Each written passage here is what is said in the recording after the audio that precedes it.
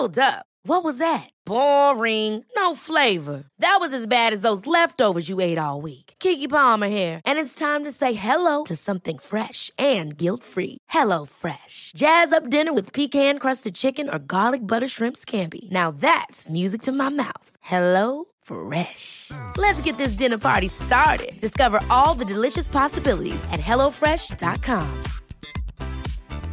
There's never been a faster or easier way to start your weight loss journey than with PlushCare. PlushCare accepts most insurance plans and gives you online access to board-certified physicians who can prescribe FDA-approved weight loss medications like Wegovy and Zepbound for those who qualify. Take charge of your health and speak with a board-certified physician about a weight loss plan that's right for you. Get started today at plushcare.com/weight loss. That's plushcare.com/weight loss. plushcare.com/weight loss. Just look at Quibi for a second. Nobody in Hollywood believed in it. Welcome to episode 22 of The Great Fail, a podcast that examines the greatest success stories and their spectacular fails, and what led to the demise of the most prolific people, brands, and companies. I'm your host, Deborah Chen, and this week we'll be looking at Quibi.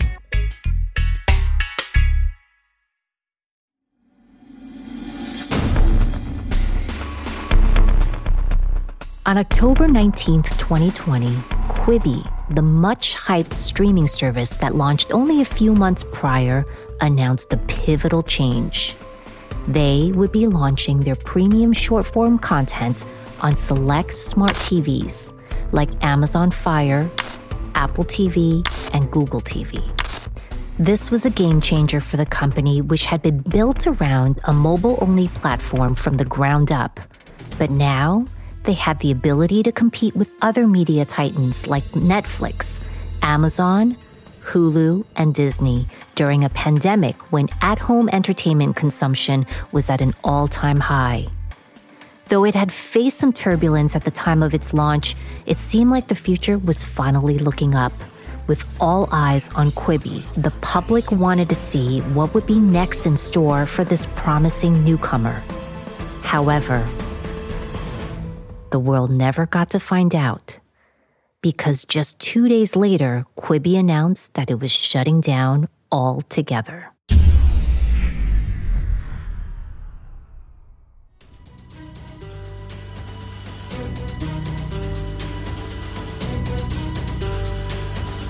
Welcome to the story of Quibi, streaming to your mobile devices in April of 2020, buried under the ground only 6 months later.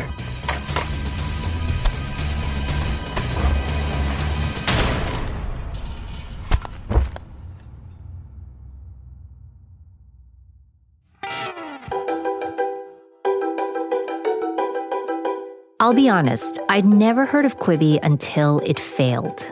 Because by then, it was hard not to. This was all over the news, and then I started receiving emails and text messages about how I needed to cover this company because it was such a sensational failure.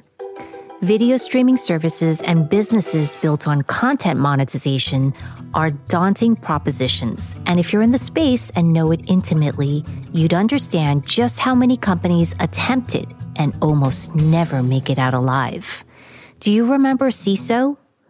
Presto, or VidMe? Or what about Go90 or WatchEver? Does Canal Play or Vessel ring a bell? Probably not, because they all failed, and not that long ago. And yet the allure of making money off content continues to draw in new players hoping to stake their claim in a $42 billion market. Except in this case, there was a lot more to Quibi than just hope. They had the backing of two major heavy hitters, Jeffrey Katzenberg, former chairman of Walt Disney Studios and co-founder of DreamWorks Animation, and Meg Whitman, former CEO of HP. The duo raised almost $2 billion in funding and had the support of major Hollywood studios, including Disney, NBC Universal, Time Warner, Viacom, and Sony Pictures. To top it off, they also had lots and lots of A-list celebrity clout. For something that had all the right ingredients to succeed, how did it become a recipe for disaster?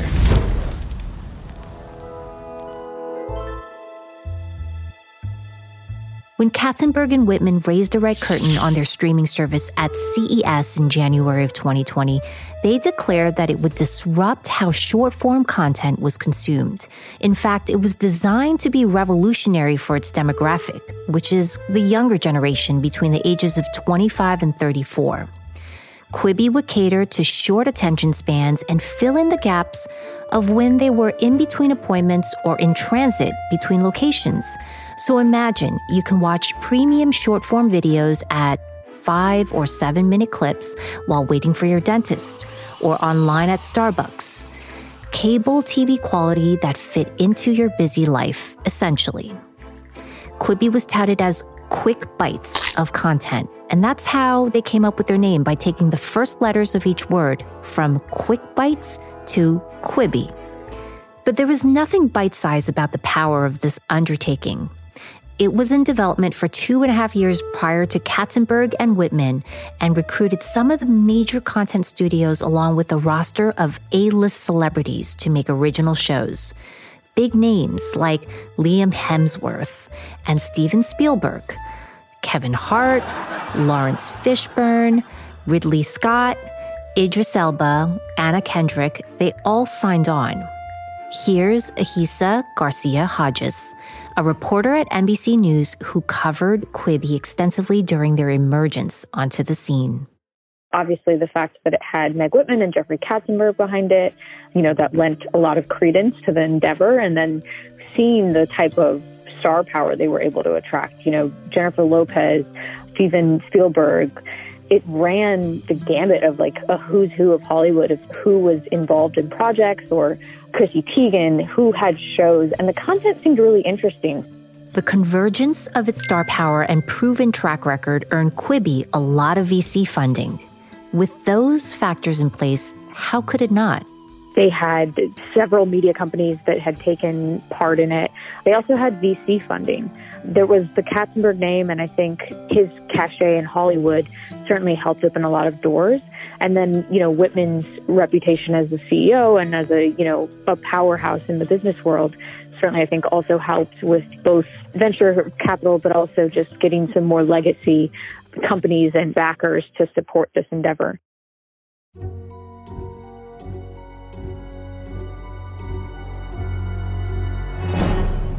So here was this app that was going to radically transform content consumption.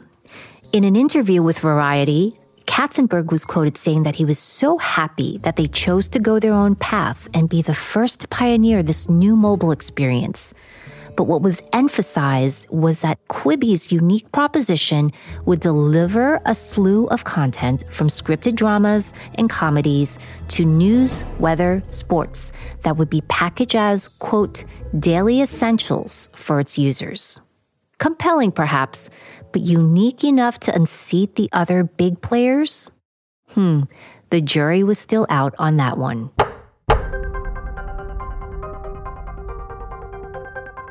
But while the investment community might have found the offering hard to turn down, it was certainly a different story in Hollywood. It seemed that in that world, there was already a cloud forming, with whispers of doubt becoming more commonplace. Veteran entertainment journalist Kim Masters, and editor-at-large at The Hollywood Reporter, had the best seat in the house to see what was actually ensuing in the close-knit circles in entertainment. Yes, Katzenberg and Whitman had the backing of the top studios around, but not without a significant caveat. I understood that Jeffrey had initially wanted the whole thing to be supported by the studios and had gone to them with a 6-figure ask. I think it initially as much as $500 million each, and nobody would bite. And it went down, down, down from there. And this was a problem because, first of all, I think I was told, and he hasn't commented on this to me, that he was hoping to, that was how he was going to make Quibi happen. And having the studios on board was really important to him to establish that he had access to content and the confidence of the studios. the studios just really resisted. The one he wanted most of all first was Disney, because Disney was such a behemoth in the space. And Bob Iger had no interest and repeatedly turned down this ask, and ultimately came in with a kind of very small $25 million investment. And that was offset by a sort of an understanding that Quibi would pay some of that towards, or all, back toward Disney to buy content from Disney. And they did buy content from ESPN. And once Disney did that, other studios fell in line. The big ones for 25 each, the smaller, the ones that weren't doing as well, Paramount, Sony, 10 million each. I think most are all understanding they would be getting this money back. And of course, that then left them in the position of having to raise money elsewhere. And that's, I think, where the institutional, relationships of Meg Whitman came in. So the concept from the first idea of how to finance it to where it ended up was, all Jeffrey ultimately ended up with was bragging rights to having enlisted all the studios as so-called backers. But if you really knew what was going on, they weren't risking much. These bragging rights eventually led to Katzenberg and Whitman raising a phenomenal amount of money. In fact, they pulled in $1.75 billion, mostly from the institutional side, because the secret in Hollywood was that no one believed in the product.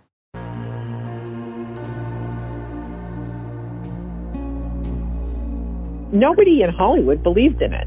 I mean, even people who were intimately involved in certain ways with that company genuinely were like, well, whatever, Jeffrey has this passion, Jeffrey is so persistent. And that is truly what people said to me once Quibi finally went down, said it was shutting down, was that one of the reasons you gave Jeffrey even that little nothing bit of money compared with what he wanted in the first instance was just to get him off your call sheet, because Jeffrey Katzenberg is one of the world's most persistent human beings. And one of the very high-level executives I talked to who had been involved in getting pitched, can we back this Quibi thing, he said that Jeffrey's persistence is maybe a form of genius, but the idea itself did not appeal. So what were the ideas and the features that made Quibi, as Katzenberg would say, pioneering? And what were some of the red flags that led to its sudden death only 6 months after it launched? First, while Quibi was leading the charge in premium short-form content, they were also offering a pretty cool feature called the turnstile format. This was a proprietary technology that allowed users the ability to rotate their screens from vertical to horizontal viewing modes in a seamless manner without ever having to buffer or disrupt the program.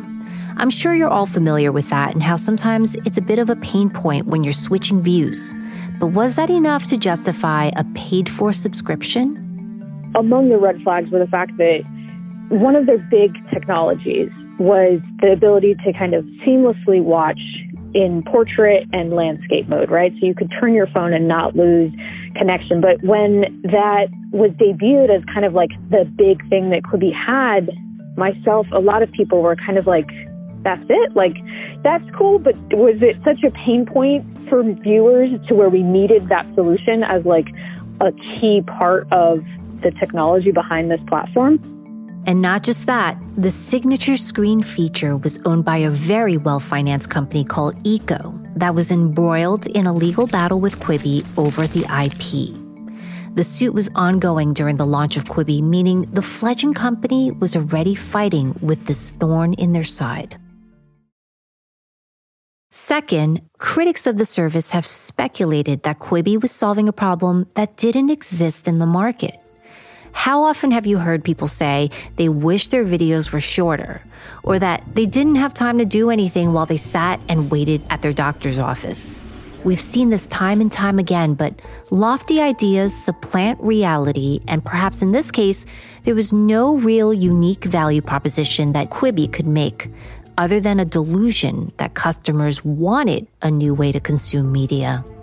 I think, too, also, people are pretty good at, even when commuting on the go, et cetera, part of the concept was that it was like a chapter, right, in a book.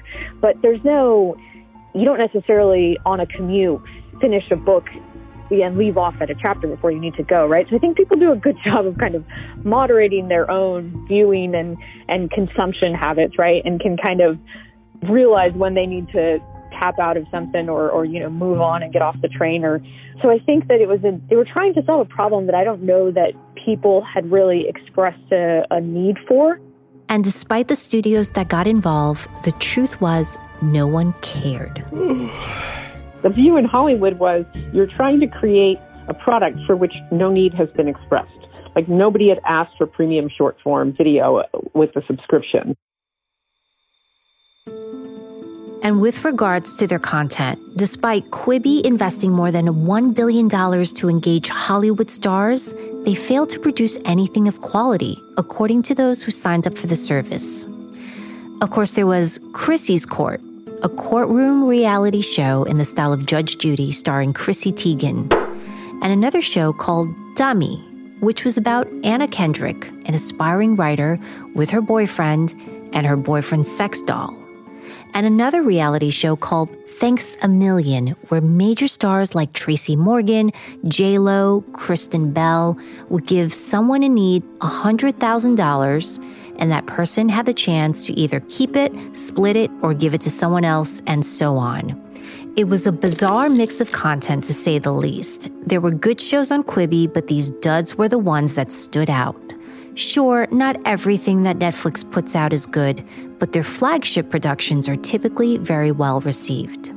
So Quibi was charging people $4.99 a month for mediocre content, or $7.99 to get mediocre videos without ads, which really doesn't seem like an attractive overture to potential customers. Why pay for Quibi's lackluster offerings when they could be getting high-quality, full-length content on Netflix, Amazon, Disney+, and then free shareable content on TikTok, YouTube, and Twitch, which brings us to the next point: content going viral. Quibi prevented screenshots and sharing clips from its slate of shows and films in order to create an ecosystem within its paying community. But that became a fatal blow to the company because it resulted in dead content. In hindsight, it was a fatal error. We live in the age of viral content, yet Quibi evidently believed that they can simply sidestep the whole content sharing machine. Another sign of not understanding its audience. And there's a lot more. But first, let's take a quick break to hear a word from our sponsors. Ever catch yourself eating the same flavorless dinner 3 days in a row? Dreaming of something better? Well, HelloFresh is your guilt-free dream come true, baby. It's me, Keke Palmer. Let's wake up those taste buds with hot, juicy pecan-crusted chicken or garlic butter shrimp scampi. Hello Fresh. Stop dreaming of all the delicious possibilities and dig in at HelloFresh.com. Let's get this dinner party started. Hiring for your small business? If you're not looking for professionals on LinkedIn, you're looking in the wrong place. That's like looking for your car keys in a fish tank. LinkedIn helps you hire professionals you can't find anywhere else, even those who aren't actively searching for a new job but might be open to the perfect role. In a given month, over 70% of LinkedIn users don't even visit other leading job sites. So start looking in the right place. With LinkedIn, you can hire professionals like a professional. Post your free job on linkedin.com/achieve today.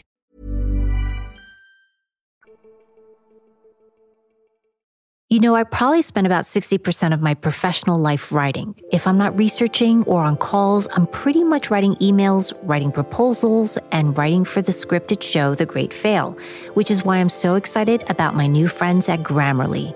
They're an AI digital writing tool that helps you with your writing, from everyday emails to essays.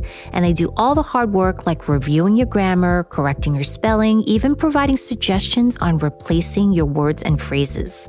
What I love most is that you get to customize features like the tone and formality of the document so that they can help you get it right. Plus, it works across multiple platforms like Outlook, Slack, and Gmail, and on all your favorite apps like Twitter and LinkedIn and other favorite sites. You'll get 20% off when you sign up for Grammarly Premium when you join at Grammarly.com/TGF.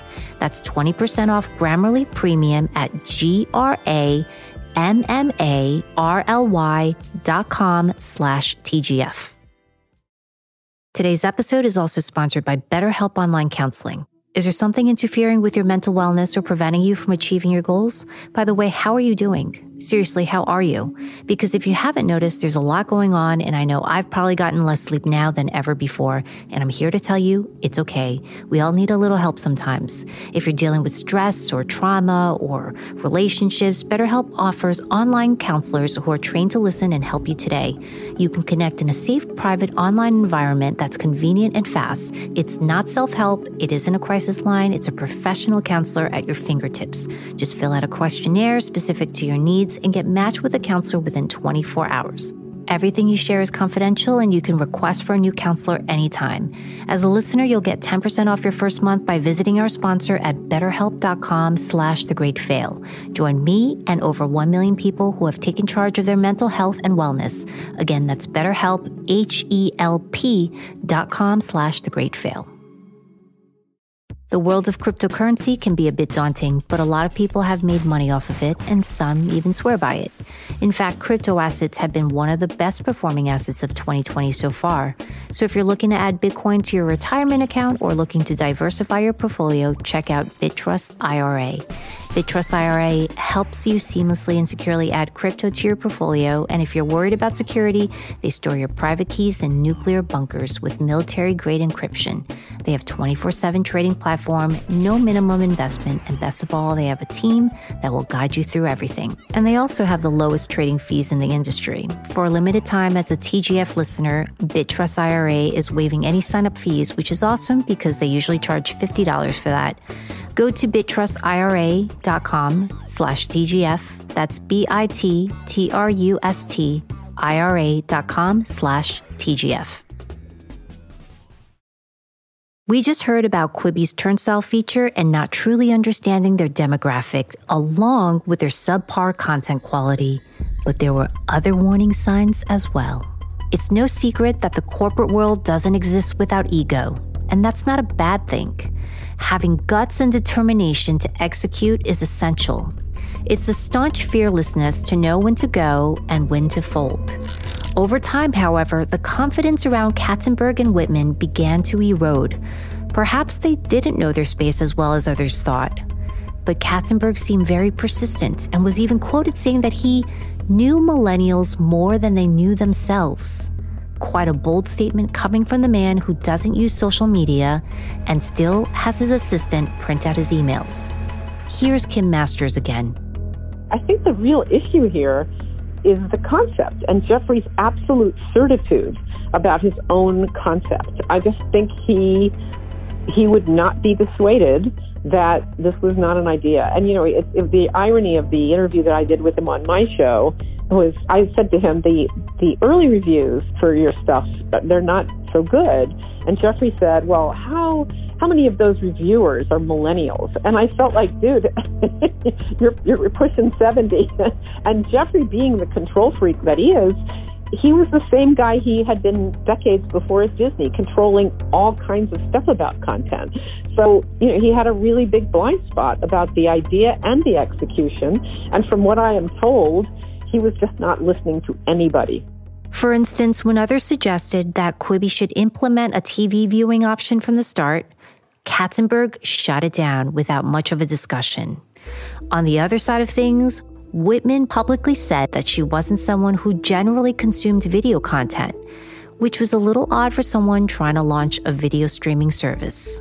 So you had these two leaders who didn't understand the market they were playing in while being utterly certain that they knew the right answer to everything. You have to be tapped into the marketplace, even if, you know, maybe it's not your cup of tea to necessarily be monitoring this type of content. You probably should start consuming it a lot. And not to say that she didn't, maybe she did, but you definitely should be consuming a lot of it to try to figure out what exactly do people want, do people need, where is Netflix maybe falling short. And I think that if you are going to unveil a product during a pandemic, maybe take a beat and kind of communicate to investors that, like, look, the market has changed. We want to, make sure that when we do launch, we can kind of get our footing in the marketplace. So we want to kind of push it back a little bit, wait measure it out, see because something as simple as the fact that they launched and they were mobile first and only, I think, is something that, not to say it would have had a major impact or that it would have gone differently, but it might have led to a little bit more in terms of subscription numbers if it had also had seamless integration on TV. With that in mind, it shouldn't come as a shock that both of them severely miscalculated the subscription projection for Quibi. Early on, they projected it would have more than 7 million subscribers by the end of its first year, but just 1 month into it, the downloads were very unimpressive, even with the company offering 90-day free trials. It was later reported that after the trial was over, the company only had 500,000 paying subscribers. That's not even a small discrepancy within the margin of error. Their projections weren't even in the same universe as reality. But there were other blunders, like timing of their overall strategy, which could be reflected by their marketing approach. Quibi had some infamous marketing moments that were aggressive but also missed the mark, like a very expensive 30-second Super Bowl ad that came out before the app was even available, and their abundant ad time during March Madness that spent more time marketing the app than the content itself, and never really nailing down what Quibi was to their audience or what people would be paying for. They had a huge marketing push, right? And they were out promoting this. I believe they were even promoting it at South by Southwest in 2019. So that was well before, we knew what it was going to be. And I think there was so much buildup. And then, again, the people behind it, there was so much anticipation. But I think it kind of fell flat once we realized what it was. It was well, that's great. And maybe it will disrupt. But is that a space that's prime for disruption? Much to their dismay, it turns out people actually care about what they were being asked to pay $5 a month for. And then there was the global pandemic.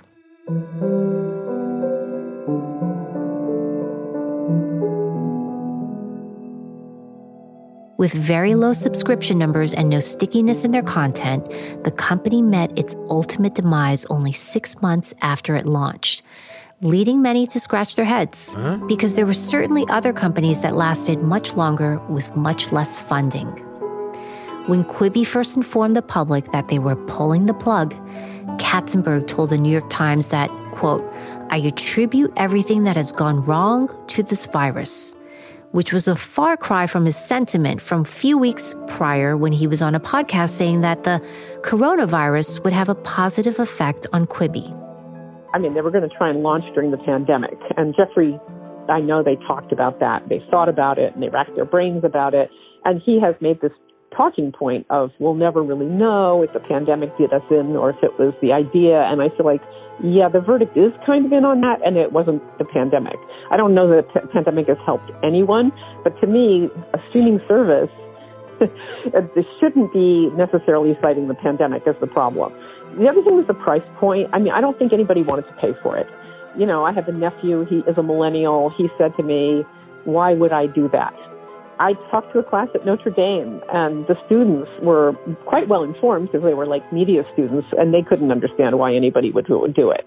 Spending money, look at the way Netflix built itself. Netflix built itself on old stuff. Yes, they had House of Cards and noisy stuff coming out of the gate, but really things like Friends, with the repeats that they bought very cheaply because the studios didn't see the value. And then they built themselves to a certain strength on that and started really going for the originals, which now you have to have.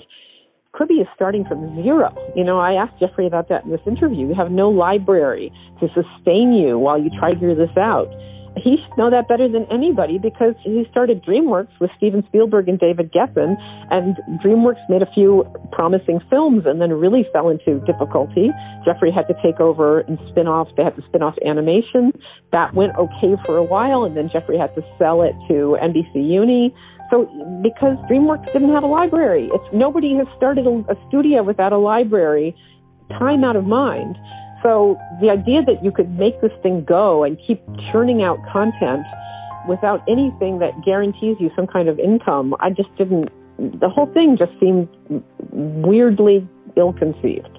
But could they have pivoted? In hindsight, there could have been a better approach during a time when there were stay-at-home mandates everywhere, and we watched as other media companies spiked in viewership. The other thing, too, is launching during the pandemic, and they launched in April when the pandemic was kind of well underway, and restrictions had already, certainly in San Francisco, but across the country, restrictions were in full swing by that point, right? And so a lot of people were already working from home. And so to launch in the midst of that, and I know that some investors found that curious that they still moved forward with the investment even amid the changing, market conditions. So I think that was an interesting move, and I think maybe in hindsight they should have done that differently and kind of waited it out a little more, because there was really no, aside from the promises maybe that they had made investors, there was really no, they could have taken a little more time to kind of figure out the rhythms of the pandemic and then respond and launch once we had kind of found our footing as a society. Quibi's whole ethos was centered around consuming content on the go. With people staying home, there really wasn't an option anymore.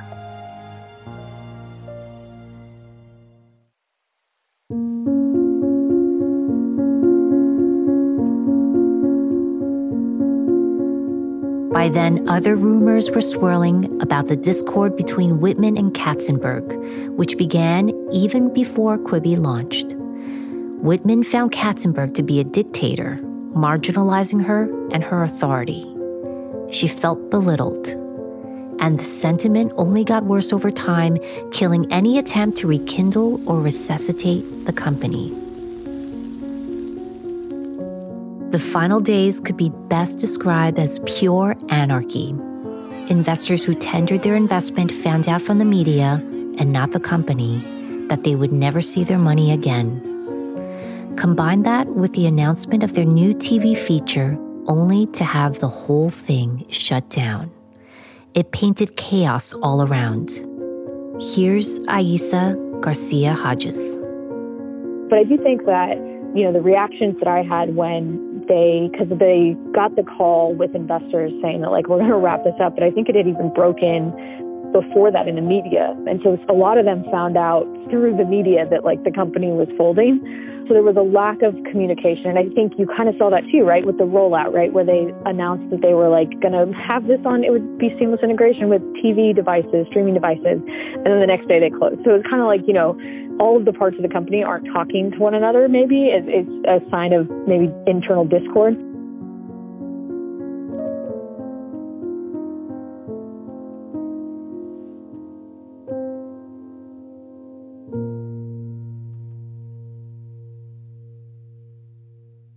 On my call with journalist Kim Masters, she revealed several telling anecdotes, some comical, like how Katzenberg had originally wanted to call his company omakase, like a Japanese premium menu marketed to the millennial audience, or that she knew of people who were already preparing to create a documentary, a podcast, a TV series about the failure of Quibi. But here's the kicker, all before the company was even publicly launched.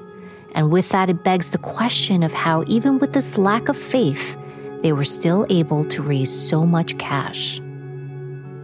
The core problems were simple. They didn't understand their audience. They were unadaptable with their offerings, couldn't articulate their unique proposition, and had subpar content that they assumed people would pay a premium for. Throw all that in with an inflexible executive team, and you have a dangerous mix that left the company hanging by its neck. So what are the lessons for other companies in pursuit of this valuable yet treacherous market?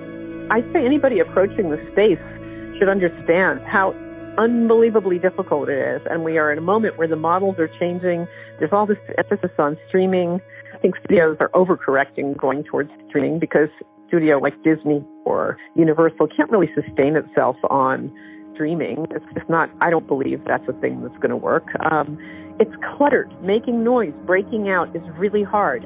I mean, let's just look at Quibi for a second. Did they have a single show that people have heard of? Not really, because there is so much noise and clutter out there that nothing broke through. And that goes to not only the clutter, but the challenge of making truly exceptional content that people feel compelled to see and then tell their friends about. A company that thought they can capitalize on the short attention span of others became the producer of its own short-lived story. And as we see again, well-known executives and boatloads of cash don't always provide a winning formula. And that, my friends, concludes our quick bite on the fastest demise in great fail history.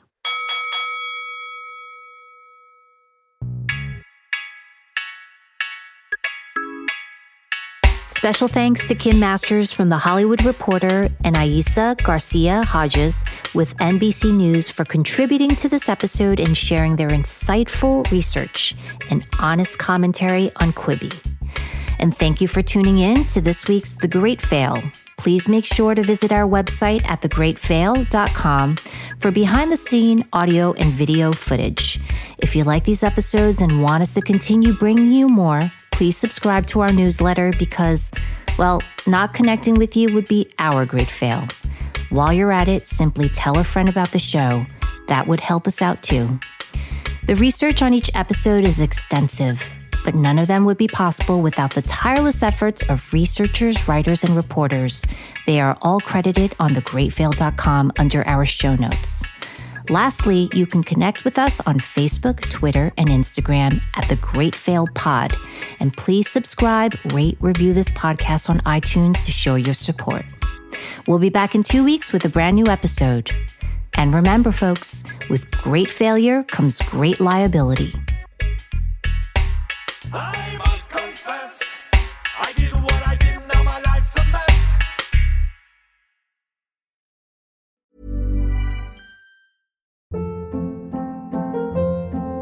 Hold up. What was that? Boring. No flavor. That was as bad as those leftovers you ate all week. Keke Palmer here, and it's time to say hello to something fresh and guilt-free. Hello Fresh. Jazz up dinner with pecan-crusted chicken or garlic butter shrimp scampi. Now that's music to my mouth. Hello Fresh. Let's get this dinner party started. Discover all the delicious possibilities at HelloFresh.com.